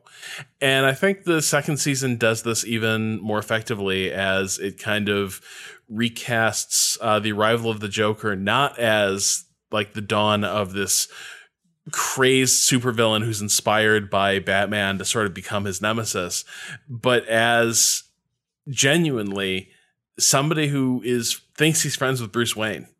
Somebody who really is trying to work through his various issues and has fallen in with a group of supervillains. And I think it's kind of funny seeing a Batman game that unfolds a bit like a a bit like a tragedy, in a way that I really like. I'm mad at myself for having never gotten to those because they seemed extremely like the version of Batman that I connect to really well. So, one day. Yeah, they've got good animated series vibes in a lot of ways. Cool. I guess really quick thing for me, shout out, is I have started playing some Xenoblade Chronicles. I'd previously only played Chronicles X and Chronicles 2. I really liked Chronicles X, and then and 2. Once I got over some of the let's say questionable character design, I think like the bones of that game were really, really good. It also has some really good character design mixed in. And so this is the first time I'm going back to playing the original Chronicles, which those are 3 games in a series that are like, we would need a lore reasons to unpack the Xeno series that includes Xenogears and Xenosaga, but Xenoblade now, they're like connected, but not exactly one-to-one is my understanding, or not exactly like, it's not like a linear series that takes, it's very weird. Anyway, what does make it a series is lots of similar mechanical things, and it's interesting to go back to Xenoblade Chronicles, the whatever definitive edition, redefine whatever it's called, because of having spent so much time in these later games, which definitely I think added some layers to make the moment-to-moment stuff a little bit more exciting in terms of gameplay. I think if you've listened to this podcast, you've heard, or if you've listened to past podcasts that like Patrick has been on, he's talked about the game having MMO-style combat. But that doesn't really... There's a lot of types of MMO-style combat. I swear I'm not dragging Patrick here. I get what he means. Because it is a game in which you have an auto attack and then abilities on cooldown. But there are ways in which there are different sort of, you can almost think about sliders of complexity in different places, right? And so for something like Final Fantasy XIV, the complexity on building your character is nil, right? Like, you're trying to build the best version of your character. That character will look like every other character in terms of abilities and equipment at the top level. There's no like, I'm going down this skill tree, or I want to specialize here. There's some stuff with materia that you can equip for bonuses, but like basically everyone knows what the best basic build is. And the expertise comes in executing on it, doing your combos, hitting your rotation, etc. Other MMOs focus on maybe less intense, moment-to-moment combat, but do give you a lot of room to define your character and pick a build. And this definitely feels more like that, in the sense of like, I'm trying to make sure that like I have the right tools for the job. I've spent time, leveling up the character down certain skill trees. Okay, I'm making this person my tank. I'm making this person my damage dealer. Do I want to emphasize this person physical damage or magic damage? And that gives me a lot of joy, even if the moment-to-moment combat is just not that interesting. I also think that Monolith does such a great job of creating big open environments that feel, through the scale, really, there's a real good sensation of scale. Unlike Xenoblade Chronicles X, there will never be a point in this game that I get to be in a big robot. No. I get to fly a mech around, unfortunately. Damn. But the basic premise of this game's world is still like incredible. The world as it is the body of 2 gods stuck, frozen in combat from many eons before. And so you're like, yeah, I'm on this god's thigh right now, and it's just like a big vast plain, right? Like, I'm in the shoulder blades, like there's mountains up here or whatever. I haven't gotten to the shoulder blades yet, but you get what I'm saying. And that's like and that means like wherever you are, you can like kind of look around, like, oh yeah, there's the other god with a big sword stabbed into this god that I'm standing on right now. Cool. And that is just like, there's so many beautiful vistas. There's so many really, really striking places. And that is hard to complain about. It's nice to be in a very pretty virtual place right now, even if I think so far the game's like story and characters haven't really connected with me. But I'm very early on still. I'm still in the first chapter. And so hopefully I'll play some more over the weekend and report back on Monday. This is for the Switch, right? This is the Switch, yeah. It's a Nintendo published game. It's Monolith Soft, who I recently found out, believe it or not, did some work on Breath of the Wild, which makes perfect sense. I think specifically it was some like of the overworld like map design stuff, and it's like, yeah, that's what they do super well. Like, they're so good at evoking places, they're so good at communicating distance and scale, and Breath of the Wild does that so well. I'm like, okay, yeah, now I can totally see how they could have helped with that. Cool. All right. I think that should probably do it for us today. Maybe on Monday we'll get to the question bucket. For now, if you have questions, you can send them to gaming@vice.com with the subject question. But for now, let's wrap up. Thank you as always to Bowen for letting us use the track "Missed You" off the EP Pale Machine. Find out more about that at waypoint.zone/BOEN. Follow me on Twitter at Austin_Walker. And follow everything Waypoint does, twitter.com/Waypoint, waypoint.vice.com. As always, shout outs to our incredible compatriots at Vice and at Motherboard. Some really great stories have gone up over the last couple of weeks about what's going on right now, about what to do if you're looking to do something right now, how you can support the communities and protests, and how to do it safely. So definitely check out Vice. Where can people find you, Kato? At A_Kato_appears. How about you, Rob? At Rob Zachney. All right. We will be back on Monday with more. Until then, fuck capitalism. Go home. Peace. Actually, maybe not go home right now. Right now, go help, go support people. Like, go stand shoulder to shoulder if you can do it. Now is the fucking time. So, okay. Until Monday. Peace.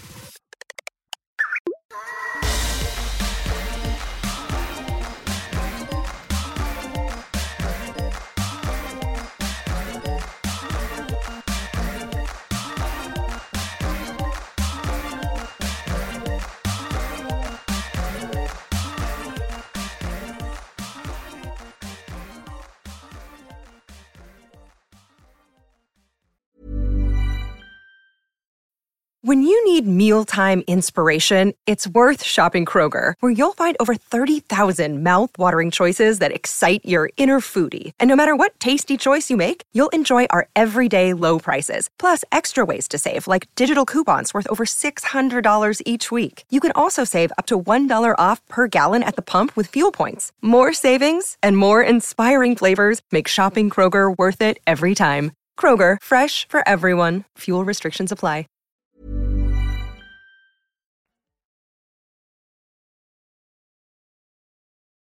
All right. Okay. Podcast. Mm-hmm. That was me turning the air conditioner back on. Yeah, I definitely left myself on mute a little bit longer than I needed to try to bring the temperature back down. It's warm. I gotta go open the window. It's distressing how quickly the cold just is lost when you Gone. just stop gone. running the air. Yeah, It's it like, oh sucks. no. And now somehow the heat is worse than ever. And now, it's just yeah. like swampy and miserable. I'm sure there's a reason for that, but I don't know it. Science, I'm sure. All right. I'm glad All you right. have an Take care, AC. y'all. Austin. Have a good Bye, weekend, Rob. y'all. Bye-bye. Bye, y'all. How's Mina? Oh, she's incredible. Let me send you a picture I took this morning. That was just too much to be born. The wrong photo. I was trying to get a bunch of photos from when she just like face planted in the pillows. Oh, Here we God. go. I think that should be it. Oh! It's very cute. So And then sleepy. a little while later, right before I took her to daycare,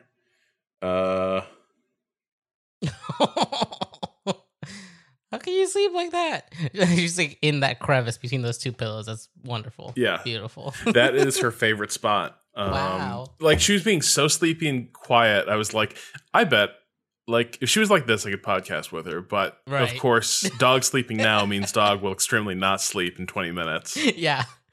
Dog wake up with full energy. Yeah. So took her to school. Boy, people sure are done with fucking masks. Jesus Christ, really? If you like, there are a lot of people who think that having the mask looped around your ears but dangling below your mouth is like wearing a mask. What the And, fuck? dude, like that was fully half the people with masks I saw were wearing them that way, and then tons of people just not wearing them anymore. Jesus Christ, I can't. so- I don't. There's still a fucking. Are Still people a being more pandemic. compliant in New York? Because like we didn't get hit as hard here in Lowell, so maybe people just don't take it as seriously. My only frame of reference for the past like couple of weeks was the one time I went out last night to a protest, and everyone was wearing a fucking mask in the middle of a fucking protest. Like, Yeah.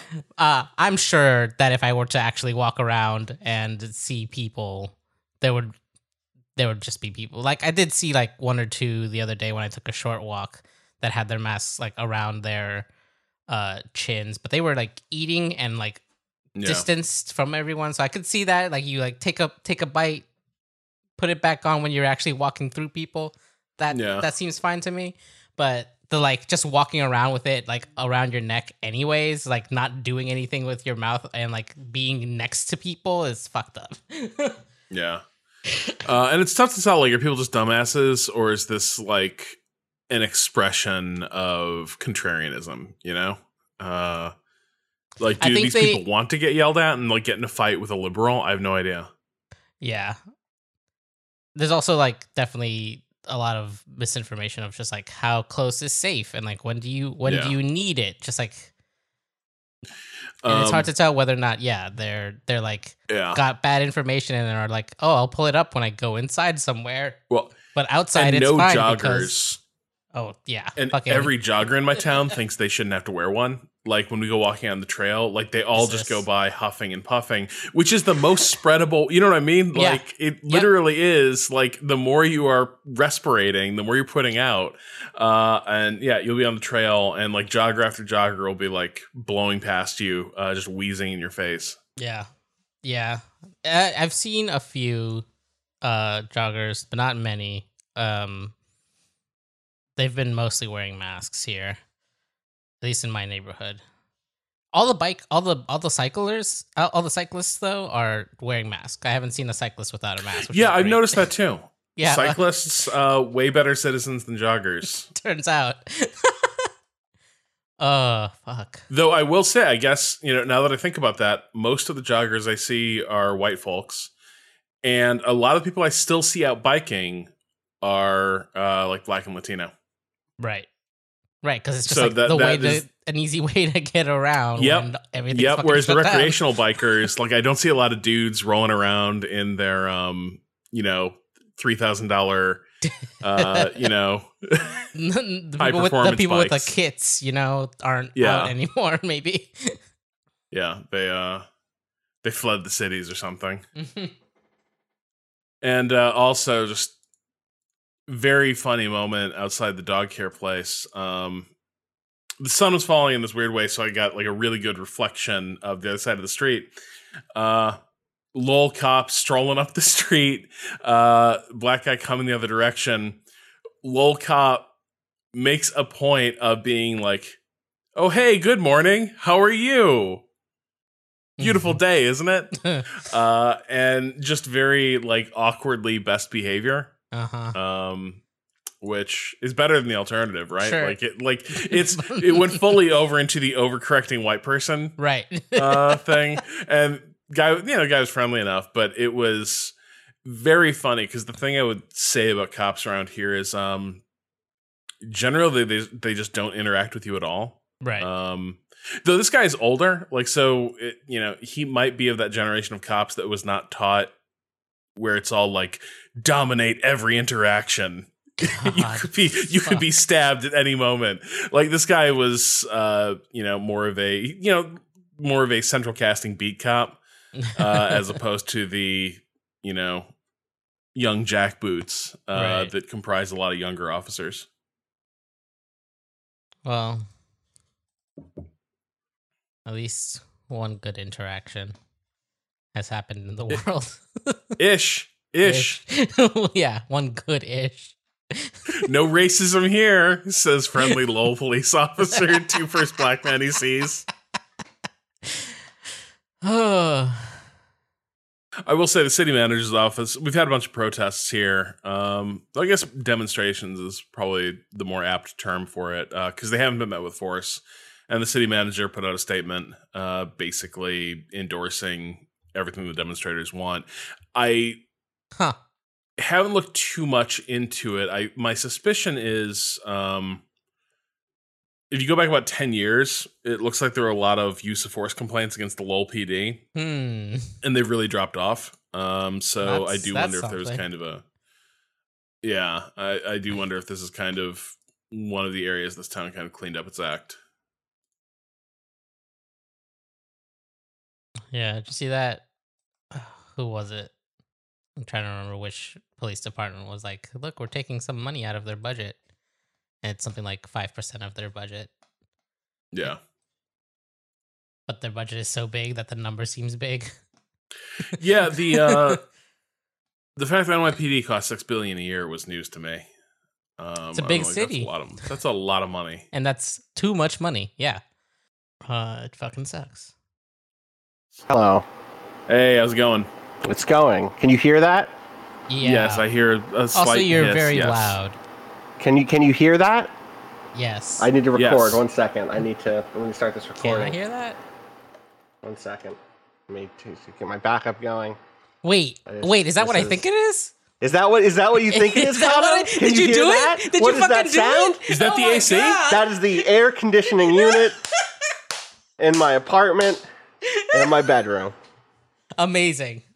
Too damn hot. It's too damn hot. Yeah. I'm going to turn it off while we I'm do proud this. of you getting out of it. It's not even that hot yet, but you did I not have wait to. for the I 100. cannot wait for it. Yeah. We got a one day a few days ago that was too bad. I was like, no, not again, not again. And here's the other thing is my fan broke, right? And then my backup fan broke.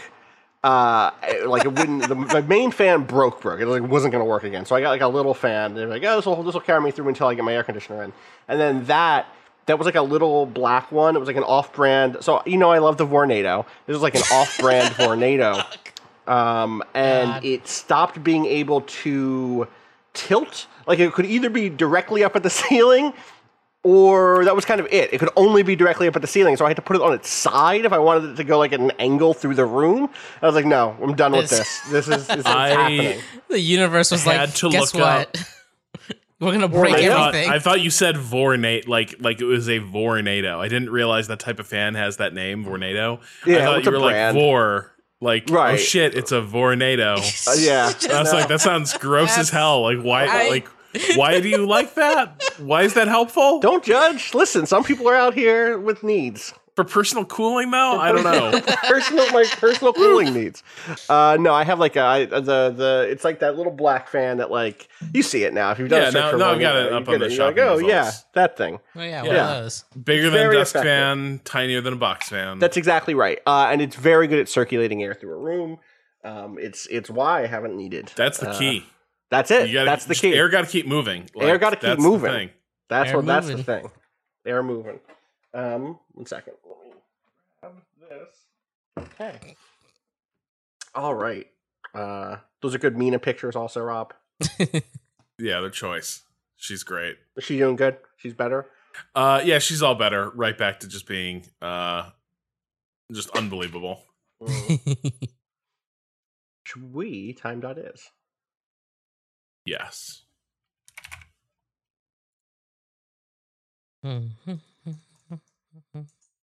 Is this 3? Was last week? Was Monday's waypoints? Yeah. Yeah. Okay. We're gonna do 18 seconds.